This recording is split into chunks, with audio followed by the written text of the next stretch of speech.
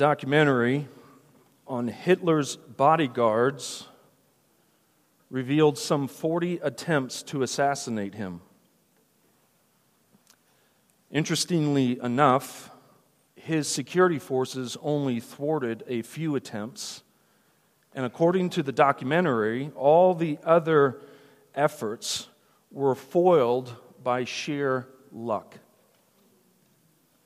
Hitler was paranoid, and rightly so, as being one of the most hated men in the world at his time. He would frequently change his mode of transportation or his schedule at the very last minute, not even informing those closest to him. Some of the efforts to assassinate him failed in suitcases with bombs not going off, roadside attacks. He doesn't take that route. People planted in certain places and bombs situated, and he never showed up to what was on the schedule. And some of it was just poorly executed. In John's Gospel, we have seen in chapter 5, 7, 8, 10, 11, and 12 numerous efforts to assassinate Jesus. Sometimes the crowds around him picked up stones to stone him. Other times, soldiers were sent to arrest him. In every situation, Jesus has sovereign control over that, as we have already sung today, and he delivered himself because his hour had not yet come. Today, in our passage, John chapter 18, we are going to see that Jesus actually surrenders himself to an arrest. He is not captured. He willingly trades his life for the lives of his disciples. We look at this passage, and because of its length, we're going to look at all of John chapter 18 this morning. There's 40 verses in there, and it kind of spills over into chapter 19 as well as the trial of Jesus goes on. But there's three big movements. I'll give those to you up front, and then we're going to dig right in. The first 11 verses recount Jesus' arrest in the garden. And then we have in verses 12 through 27, Jesus' Jewish trial and Peter's 3 denials. And then beyond that, from verse 28 to the end of the chapter, and actually into chapter 19 and verse 16, we have Jesus' Roman trial. Those are the simple movements of the passage, and if you've been in church on Easter, no doubt you have heard parts of this passage spoken from, preached on, and shared. But let's look at these first 11 verses as we see Jesus being arrested. We're told that when he had spoken these words, those words are chapters 13 through 17, that Jesus went out with his disciples across the brook Kidron, where there was a garden which he and his disciples entered. Now, what's interesting about this brook, Kidron, I'm going to give you a little history, is there was significant touching points with this location throughout Israel's monarchy. This is the same place that David evacuated the city when his son Absalom rebelled against him and turned the hearts of Israel against David, and he sneaks out across this valley and escapes his son who had betrayed him. The Kidron Valley was also the place where David's son, Solomon, desecrated the name of the Lord, and he built places to worship the Ashtaroth, the god Chemosh and Molech, these gods of the Amorites and the Moabites. Those same gods Josiah would later destroy, and in this valley, King Asa buried the Asherah that his grandmother had set up in 1 Kings 15. Hezekiah, in his reforms, took all of the cult objects that he could find in the city of Jerusalem, whether they were in the temple or they were altars for burning incense or they were the high places, and he took them all to the Kidron Valley and destroyed them. So it was a place that was used to burn or bury idols and cultic items. It was also, in Jesus' day and previous to that, a place for the burial of people. What's interesting about this valley that Jesus crosses is that this brook would run with water in the wet season, but it was dry season now. Why do we take all this time to talk about this? Well, because the brook that David crossed when he was fleeing his rebellious son is the same brook Jesus crossed after his people rebelled and rejected him as their king. It's the same place where the false gods were worshipped and then later destroyed. It becomes the place where the Son of God passed on his way to the cross, where he would prove his victory over sin and death. Because these silent graves would give up their dead when Jesus called forth those who were buried in them. Because the Lamb of God, who would lay down his life for us, crossed a place that in just a few hours, when the Passover started and the animals were being sacrificed in the temple of Jerusalem, Jesus, that valley that was dry, would be flowing with the blood of hundreds of thousands of animals that were slaughtered. I mean, can you see the symbolic nature of this?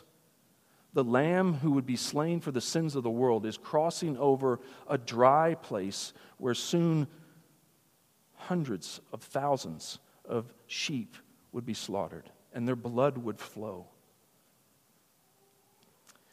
We're told, as we continue on, now Judas, who had betrayed him, also knew the place, for Jesus often met there with his disciples. So Judas, having procured a band of soldiers and some officers from the chief priests and the Pharisees, went there with lanterns and torches and weapons. So I'm going to pause yet again here. Judas has procured a band. That is a very technical term. It actually is the word cohort. It is in Roman language, and it was a 10th part of a legion. It would be as many as 600 men. Doesn't have to be that many. It could be as few as 200. But still, you get to see the significance of what's taking place. You have armed Roman soldiers traveling with the security forces of the temple. They are coming to Jesus at night, armed and with torches. They are expecting a fight or a flight, and they are going to find him in the dark. You have the leaguing up, the tying up of Roman leadership and Jewish leadership. We continue to read. Then Jesus, knowing all that would happen to him, came forward and said to them, "Whom do you seek?" They answered him, "Jesus of Nazareth." Jesus said to them, "I am he." And Judas, who betrayed him, was standing with them. And when Jesus said to them, "I am he," they drew back and fell to the ground. So he asked them again, "Whom do you seek?" And they said, "Jesus of Nazareth." And Jesus answered, "I told you that I am he. So if you seek me, let these men go." This was to fulfill the word that he had spoken. "Of those whom you gave me, I have lost not one." And then Simon Peter, having a sword, drew it and struck the high priest's servants and cut off his right ear. The servant, his name was Malchus. So Jesus said to Peter, "Put up your sword into its sheath. Shall I not drink the cup that the Father has given me?" What's going on here? The high feast is a time of great turmoil in the city of Jerusalem. There would be perhaps many, many hundreds of thousands, if not close to 1 million people flooding the city gates. And so the priests were not only concerned about keeping their power, but Rome was also concerned about keeping their power. In spite of the fact that hundreds of thousands of people would be flooding into worship here, they also were not so naive as to think everybody came with the best intentions. So this was a perfect opportunity for the Zealots, that's a political party in Judaism, to destroy Rome, expel them from the land, and reassert Jewish control over this territory. So the Zealots were an insurrectionist. They were the terrorist group of their day, if you were Rome. And so Roman officers would be on high alert. And that's why when Jesus is being arrested, as he is portrayed as an insurrectionist to Rome, as he's portrayed as a threat to Caesar, here we see they are not going to let things get out of hand. They want to secure Jesus. And it should be no surprise to us that both of these leaders, the chief priests and the Roman leaders, are working together. And yet we see that Jesus has complete control over the situation. What do we see in verses 4 through 9? But knowing what is going to happen to him, he takes the initiative. He is not arrested. He gives himself up. And he delivers his disciples from arrest and harm. We read that there in verses 4 through 9. Did you see in verse 5, he says 3 times, I am he. Who do you seek? He asks twice. He says, I am he. He does that in verse 5, in verse 6, and verse 8. You remember Jesus told his disciples that all this would take place back in John chapter 13, just a few hours before this event. He says, all this is going to take place in the order that I've just described to you, and it's going to happen this way so that you will know that I am he, that Jesus is the Messiah sent from God. Now, we see that the soldiers come prepared for a fight or a flight. But they encounter a fearless, bold, and commanding figure who steps out of the darkness to meet them. In fact, it's they who shrink back in terror or perhaps in awe, according to verse 6. And again, John wants us to feel the majesty and the power of Jesus. Here is the one who walked on water, who stifled the raging storms, who healed the blind, the sick, the lame, the deaf, the one who could cast out demons and even raise the dead. And we see this encounter between the battle-hardened soldiers and the living God. And who wins?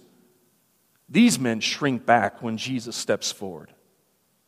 When Jesus boldly says, I'm the guy you're looking for.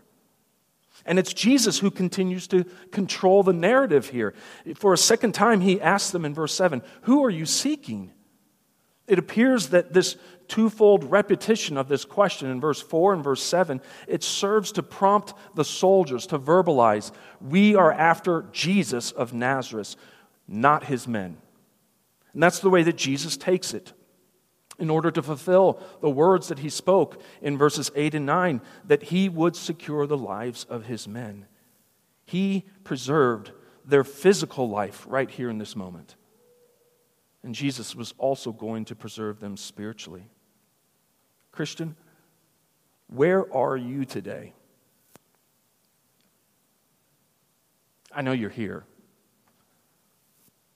But where are you in life right now?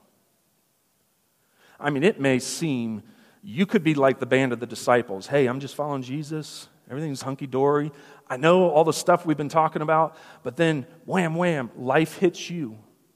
And you find yourself believing for a second, tempted to think that God is completely out of control of your situation. I want you to hear and see from this text that even as it related to his own arrest and death, Jesus maintains absolute control. He does this for us. It is not an example to follow. It is a once and for all time. Someone did what we could not do. We are going to throw our hands up in the air.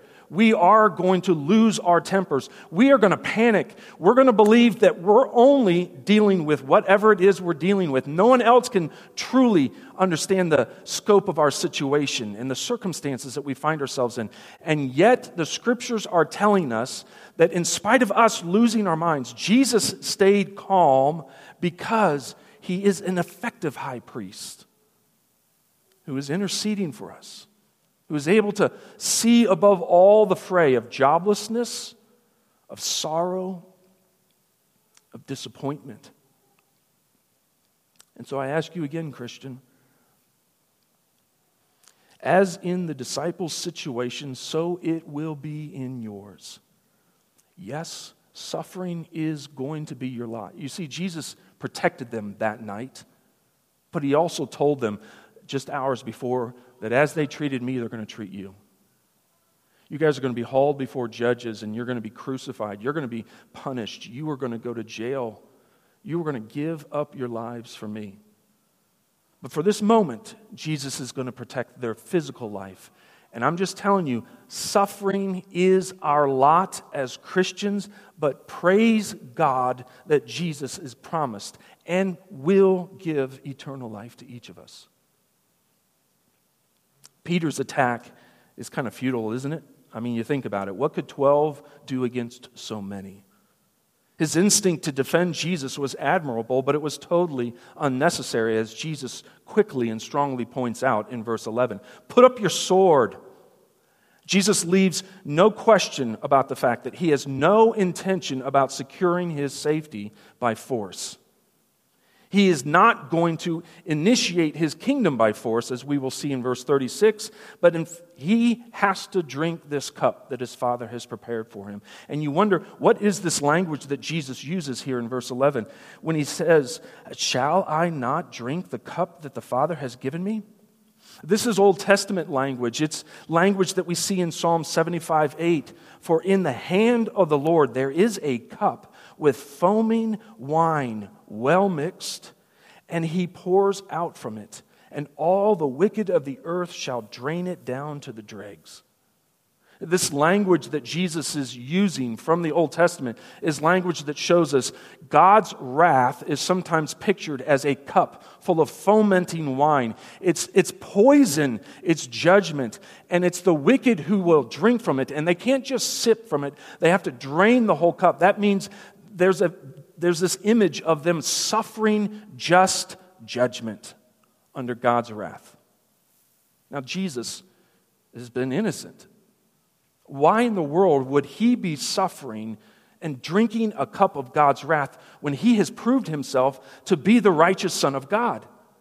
He did not do anything except what the Father told him. He did not act in any way except for what the Father modeled for him. He was tested time and time again to put himself in a place of preeminence over his mission and to suddenly take advantage of all the benefits that lay at his fingertips and to exert his will just one time. And yet Jesus never did that. So why is it that he is being punished? Why is he taking that Old Testament image of drinking God's wrath upon himself? Well, the answer comes to us in what follows in the rest of this passage. We see it in verses 12 through 27. He came to save sinners. And who are the sinners in the passage? It is the Jewish people who reject Jesus as king, and it's even his own disciples, as Peter denies him 3 times. As we look at verse 12, so the band of soldiers and their captain and the officers of the Jews arrested Jesus and bound him. First, they led him to Annas, for he was the father-in-law of Caiaphas, who was the high priest that year. It was Caiaphas who advised the Jews that it would be expedient that one man should die for the people. So what we see here is only after Jesus has said it's okay does this captain, his soldiers, and the Jewish officers arrest and bind him. Don't miss this. Again, making the argument that Jesus is in total control, we see not only does he step forward and deliver the lives of his followers, he is the one who's driving the conversation, and it's when he says it's okay do things proceed. Jesus is in control even of his own arrest. So the question comes, why was he taken to Annas' house if Caiaphas was the high priest at that time? And that's a fair question. History tells us that Annas was a high priest, and according to Jewish law, once you were a high priest, you filled that role until your death. That's the way it worked. With Rome controlling Israel and Judah and Jerusalem at this time, it worked differently. They might serve for a number of years, and then they would be replaced. But this man had such great power he had amassed due to his exploitation. Some think that he is the one who started selling the animals in the temple, in the Gentile court. This is a guy who had a lot of power. He knew how to flip levers. He was a political insider. He was corrupt. He was sneaky. He was deceitful. He was all the best things you could be if you were a corrupt politician. He knew exactly what to do. And he was in league with the Romans. And what he was able to do is not only secure the high priest for himself, but even 5 of his sons served in that capacity. And now we're introduced to his son-in-law, Caiaphas. This is a man who had his finger on the pulse of power. That's why he was taken there first. This is a man who wanted to ask Jesus questions about his disciples, about his teaching. He was not there as an intrigue, someone who was interested in what Jesus had to say. He wants to know, how big is your clan? How many disciples do you have? How widespread has this infection gone? How many people do we need to wipe out? Seems little doubt here that Jesus was given this informal exam and then later brought to the Sanhedrin and to Caiaphas. We're told that Simon Peter followed Jesus, and so did another disciple. Now, I know everybody wants to know who that other disciple is. So did another disciple. There's the answer. He is another disciple. It could be John, it could be somebody else. Doesn't matter. John doesn't matter. He's not concerned with it. And this disciple was known to the high priest. He entered with Jesus into the courtyard of the high priest, but Peter stood outside the door. So the other disciple, who was known to the high priest, went out and spoke to the servant girl who kept watch at the door and brought Peter in. Now, in chapter 11, we're told that Caiaphas, as we see spoken here in verse 14, that he had ruthlessly declared that it was better for Jesus to die than for the high priests to lose their power. That the whole nation should perish. That's the egomaniac that these high priests were, that they embodied the entire nation. And in our passage, John highlights what Caiaphas could not know, that his diabolical words were also connected to divine prophecy regarding salvation. You see, Jesus would give his life for the people of God and all who would believe in him. And we don't know who this unnamed disciple was, but this servant girl who worked the door had some reservations about Jesus, even though this unnamed disciple vouched for Peter. She's got some reservations about letting him come in, and so she asks, "Are you one of Jesus' disciples?" Now let's just be fair that the wording of her question leaves the door open and actually leads to the answer of no. You know, you're not one of those disciples of Jesus, right? You're also not one of this man's disciples, are you? It presumes a negative, a no. Peter just kind of rolled with it. Hey, open door, literally and metaphorically. I'm just going to take it. Much has been made of the fact that he was afraid of a girl and her question. I'm inclined to think that Peter was just thought of this as more incidental. She asked a leading question, and he simply took advantage of the assumption that he wasn't a disciple. Nothing more crossed his mind. He just took the opportunity and rolled with it. And then he quickly tries to fit in by warming himself at the fire. We see that in verse 18. Now the servants and officers had made a charcoal fire because it was cold.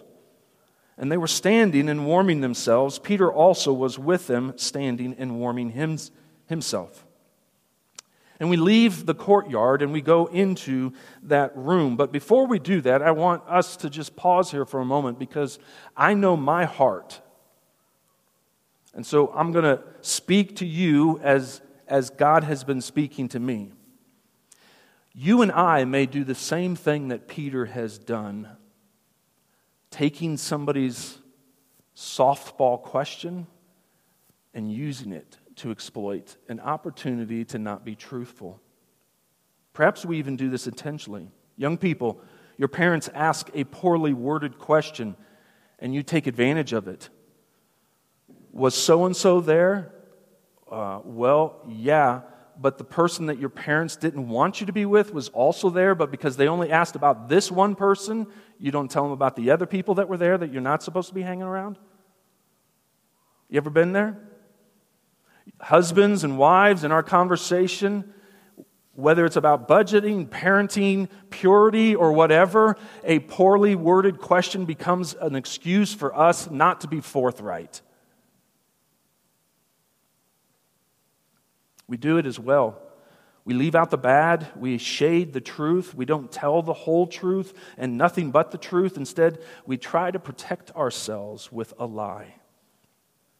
But that is not what we have been saved from and saved to.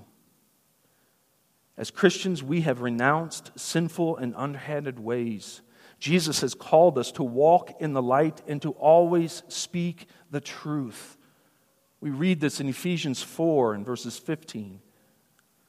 Now, as we move back to the narrative, from just a little pause here to poke our conscience a little bit, we see that Jesus is now front and center.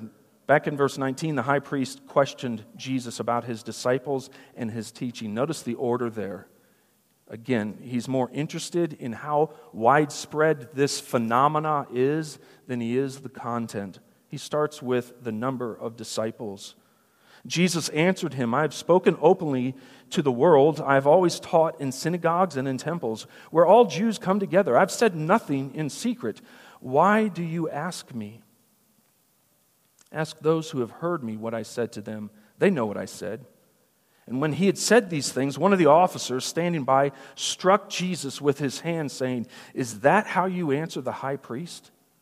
And Jesus answered him, If what I said is wrong, bear witness about the wrong. But if what I said is right, why do you strike me? Annas then sent him bound to Caiaphas, the high priest. Now let's just look at this for a moment. There's some surprising details that John wants his readers to know. These were a Jewish audience that's reading his gospel. He's trying to evangelize them. He's trying to convince them that Jesus is the Messiah they've all been looking for, and they missed it. But it's not too late. They can still believe in him and not only be forgiven of their sins and restored to God, but they can also participate in that longed-for kingdom of God. And so these Jews would have seen what is lost on us. The fact that Jesus is being questioned at night is against the Mosaic law. The fact that Jesus is being questioned without any witnesses in his defense being presented is against the law. Jesus sees all this, and he speaks to it. You might see that someone would stand before the Sanhedrin. They might be a little subdued, perhaps even fearful, and pleading for mercy, but Jesus doesn't cower in front of this powerful man. Jesus isn't impressed. He doesn't beg for his life. In his answer, we cannot read arrogance, though. The Lamb of God is gentle and lowly, even as he is being interrogated by his own creation. This is mind-blowing. The Creator on trial by the created. There's no false bravado here. Jesus makes the point that what is taking place is not legal. That's what he says in verses 20 through 22. He's speaking about the fact that you have arrested me, and now here is going to start a trial, and it should be done legally according to the law. The high priest was legally bound to produce witnesses both for the prosecution and the defense. And in Jewish law, the witnesses for the defense, they went first. It was the witnesses who testified first. And nothing like that has happened this evening. Jesus goes even further to state it shouldn't be hard to find witnesses who will testify to what he has taught. He's not done it privately. Yes, he was in homes. We saw that with Mary and Martha and their brother Lazarus. But it wasn't like Jesus said one thing publicly and had a totally different story and teaching when he was in private. No, he is the same in both scenarios, in both settings. His message was always the same, whether it was in a synagogue, a temple, or the house. So here's Jesus calling the Sanhedrin to follow the law that they set into motion by his arrest.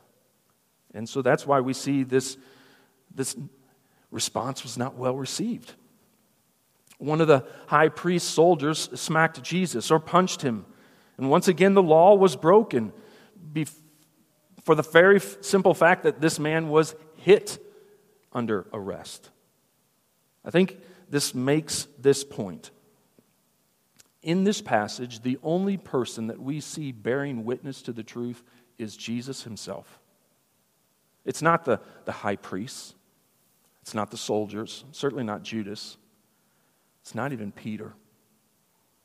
Peter's already denied Jesus once, and as we go on and look at verse 25, Simon Peter, we go from the inside of the room to outside. He's standing and warming himself by the fire. And so they said to him, "You also are not one of his disciples, are you?" He denied it and said, "I am not."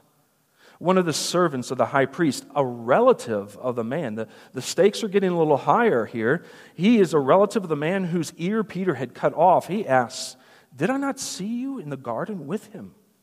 Peter again denied it, and at once a rooster crowed. When it comes to bearing witness to the truth, Jesus is the only one who does. Everyone else bears false witness. If you've ever had a conversation around a campfire, you know exactly how this goes. Someone will ask a question and the rest of the group goes quiet as they lean in to hear the answer. And I think that's what's taking place here around this charcoal fire that night. Once again in verse 25, the question that Peter is asked leaves it a leading question. It is also, like the servant girl at the door, it's to assume a no. I mean, what are the odds of someone who followed Jesus being right here next to us at the fire? Here we are in the courtyard of the high priest. I mean, it's crazy. This is like Mission Impossible. Ethan would be so impressed with the stealth skills of Peter here.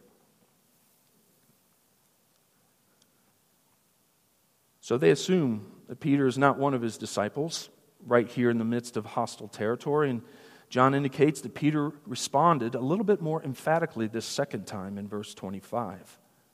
"I am not." He denied it and then said, "I am not." But then a little bit later, a relative of the man that Peter injured a few hours earlier asks a third time if he was not with Jesus in the garden. "For sure, I've seen you." This is the first time that anyone asks Peter such a pointed question. It's not leading in the sense of no, it's leading in the sense of, "I'm pretty sure you're the guy." Shadows and everything, darkness and all that, "I'm pretty sure you're the guy I saw hit my cousin." He's certain. For a third time, Peter denies it, and at once a rooster crowed. Unlike Mark's gospel and Luke, John doesn't tell us how Peter responded to the realization of what he had done. The man who was so bold in the upper room that told Jesus, "I will go to death for you," the man who actually wielded a sword against Jesus' enemies and cut off a man's ear, is now lying about even knowing Jesus. Peter's an example to us of how the best intentions don't always come to pass when there's great pressure. We're going to return to his story later in chapter 21, but let it suffice for today for me to say this. We're all Peter. We are all Peter. I'm Peter. Every one of our elders is Peter. Every one of our deacons is a Peter. Everyone that teaches the word to your children and to the teens is a Peter. Y'all, we're all Peters. Like Peter, we have denied Christ with our decisions, with our hearts, with our words and our actions. And praise God that Jesus knew all this in advance and still loves us.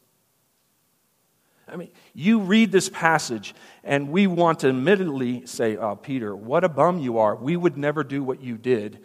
And now that I'm saying that we actually have done what he did, now we're all feeling like, well, I've got to somehow man up and I've got to be better and I've got to be stronger. And I'm telling you, that is not the response that should come from anyone who is like Peter. The response should be one of profound humility and gratitude that Jesus loves me. That Jesus loves any of us. He said this was all going to happen this way. That means he's prepared for it. And how does he atone for our rejection, our denial of him? He atoned for it on his cross, not ours. His cross. This is why Jesus had to drink the cup of God's wrath that was meant for you and I. He saves us from our sin. We come to the third movement in our passage, and it'll be brief. We're going to pick up this next week. What's important for us to understand in these following verses, as Jesus is led from the house of Caiaphas to the governor's headquarters, is that we see not only the hypocrisy of these Jews who refuse to enter the Gentile Roman governor's quarters, his headquarters, because they were going to keep themselves sanctified and holy so they could participate in Passover. To enter that would have defiled them for 7 days. But yet they have no concerns about killing an innocent man. I mean, doesn't that hit us a little bit? That John states this. It was early morning. They themselves did not enter the governor's headquarters so that they would not be defiled, but could eat the Passover. And what are they doing? They are sending Jesus to death. This false testimony of hypocritical leaders who lied to Pilate, and they tell Pilate as he comes outside to them, "What accusation do you bring against this man?" And they answered him, "If he were not doing evil, we would not have delivered him over to you. Take our word for it, he's guilty." No due process here, nothing to see, nothing to investigate, just kill the man. We wouldn't waste your time if it weren't significant. And that's why Pilate says, he knows the game. Well, then take him yourselves and judge him by your own law. And the Jews respond to him, "It's not lawful for us to put anyone to death," which was to fulfill the word that Jesus had spoken to show by what kind of death he was going to die. So we have these hypocrites who joined the masses, and what you might not know is that the headquarters of the Roman governor would be crazy in the morning. There would be hundreds, if not thousands, of people standing outside the doors, at the feet of the steps or on them, and they would be screaming and yelling for the governor to hear their case. They would pay people to advocate for them, and they would be crying out their innocence. Another would be crying out, "No, this person is guilty." And in all that noise and that hubbub, the chief priests marched Jesus up there in the midst of the crowd, and they're like, "Here's a court case you need to settle on today. Here's a trial you need to issue a verdict on." In Matthew 23, Jesus lights up the scribes and the Pharisees for their hypocrisy, which shows us how in the world these men would have no qualms about murdering someone, yet they are so particular about ritual ceremonial defilement. Here's what Jesus says, "Woe to you, scribes and Pharisees, hypocrites! For you tithe mint and dill and cumin, these spices, and yet they've neglected the weightier matters of the law, justice and mercy and faithfulness. These you ought to have done without neglecting the others. You blind guides, straining out a gnat and swallowing a camel." You see this contrast, this absolute ridiculousness. These men shut the kingdom of heaven in people's faces. They refused to enter it or allow those who wanted to enter it to get in. And yet they are so diligent to maintain their laws according to their standards and neglect God's. Apparently, not only did these men expect Pilate to hear them and just take their word for it, but they were insistent that Jesus would be tried and crucified. The goal for them, remember, numerous efforts had been made to arrest or stone Jesus. All had failed. And no doubt these religious leaders would have liked to have dealt with this quietly before anything had really come of it. They wanted to nip it in the bud, as it were, and make Jesus disappear before he gained a following. But all these efforts had failed, and now it had to be public. Why? because it had to be a crucifixion in order to put such stigma on Jesus that nobody would want to touch him, that no follower would dare raise their head or announce their loyalty to Christ because they would be in fear of the same punishment. A Roman crucifixion was not reserved for the best of the people. Paul, as a Roman citizen, would later be beheaded for following Christ. That was the way Roman citizens were killed. But the rest of the world, the criminals of criminals, crucifixion was reserved for them. It was painful, it was long, it was public, it was humiliating. They could hang up there for days. Birds would be pecking at them. People could throw anything at them. They could do anything to them that they wanted. It was to be a spectacle of absolute sorrow and grief and pain and agony as a lesson. And so these men demand, as the Old Testament law states, anyone hung on a tree is cursed by God, and they demand that this is the way in which Jesus must exit this world. And what they fail to understand is this is exactly the means by which Jesus intended to exit the world. You see, our God is in control of every little detail. Not only of his arrest, not only of crossing the brook Kidron, not only of being examined before these Jewish leaders and these supposed godly men, but also even in the manner of his death. You see, the word of God must be fulfilled, and that is the case in this passage. We see time and time again, people are bearing false witness. Jesus speaks the truth. The truth is, we're going to celebrate his death today. We don't do this with a fanfare and trumpets blowing. This is not a party. This is an element of an ordinance that Jesus instituted on this very last night, that his body is going to be broken. And he took bread and he broke it and he gave it to his disciples so that they would eat of it. As a symbol of his broken body, he then took the cup of wine and he shared that with them, and he says, "This is my blood, which is the new covenant. This is the way in which I will redeem all who look upon me and who trust in me for the forgiveness of their sins." Jesus said this is going to be a perpetual memorial. It's going to be something that you're going to do together to remind yourselves that you are all Peters, that we are all in need of this Savior, that our lives are in his hands, which is why we can sing, "Whatever my God ordains is right." It's why we can sing that our souls find rest in God alone. Because they certainly don't find it in our football teams. They don't find it in our bank accounts. They don't find it even in our families. Our souls find rest in God alone. Jesus is setting all this up, and we're going to get into it more next week. But this that we are about to do is so important that we understand the significance of what is taking place.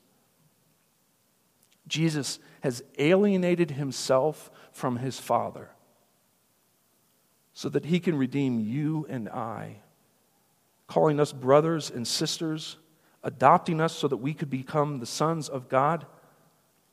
The world is not interested in hearing this, but this is the message that Jesus came. I want us to fast forward briefly to this, what Jesus speaks with Pilate. We're going to come back here next week, but for time's sake, I want us to hear what Jesus says to Pilate in verse 37. Pilate says, "So then you are a king," after asking Jesus about it, and Jesus is like, "Well, who told you that? Are you interested, or are you just repeating what you've heard?" His response prompts Pilate to say, "So you are a king, okay." But notice Jesus' answer in verse 37. "You say that I am a king. For this purpose I was born, and for this purpose I have come into the world, to bear witness to the truth. Everyone who is of the truth listens to my voice." Pilate then goes out and he says, "I've found no guilt in this man, but you guys have a custom. I'm going to give you a way out, you corrupt high priests. I'm going to let you have back your king, and it'll give all the guys of we tried him and he's proven innocent. Or hey, guess what? We can do a trade here. And it's going to be Barabbas' life who's saved and this man's life who's taken.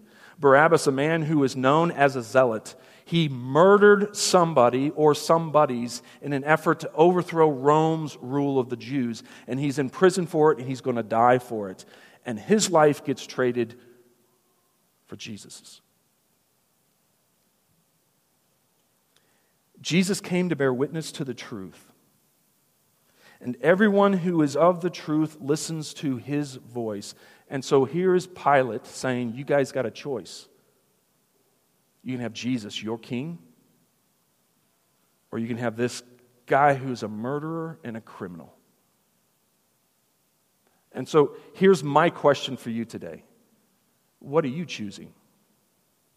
Who are you choosing? Is it going to be Jesus? Because, listen, when you choose Jesus, it's because you hear the truth that He is God's Son sent into this world to bear witness that the Father loves sinners and has sent His Son to die on the cross in order to redeem sinful people, in order to reconcile them to Himself, to adopt them and bring them into His kingdom and His family, and that in Christ all our sins have been atoned for. You are hearing this as truth and your heart is leaning into it, or it's just like Barabbas. I'll take the guy that makes sense to me. This is the choice. Some of us have made this choice. As members of South Canyon, we hold to a confessional faith. You don't join this church just because it's whatever. You join this based on a profession of faith. I believe these things about Jesus. My life is ordered around these things. I embrace Him. I will follow Him. As imperfectly as it is, I will follow Him by His strength and by His grace. Is that the choice that you've made? What we're about to do is for those who have made that choice. This communion, I know, it's 11:39, but it's not snack time. It is bread, it is juice. There's nothing significant in themselves, these two elements, but the picture behind it is really important. The picture behind it says, I live off of the grace that comes from Jesus. I depend on Him for life. I trust in Him for all things. I don't look to my own strength or my own wisdom or my own power. This is the statement that we're making as we share this. And if you are a Christian and you're not a member of South Canyon, you're invited to participate in this table with us. We have one Lord, one faith, one baptism. But if you are under discipline from a church, if you're not following Jesus, if you are not a believer, then when these things are passed out, please just let them go.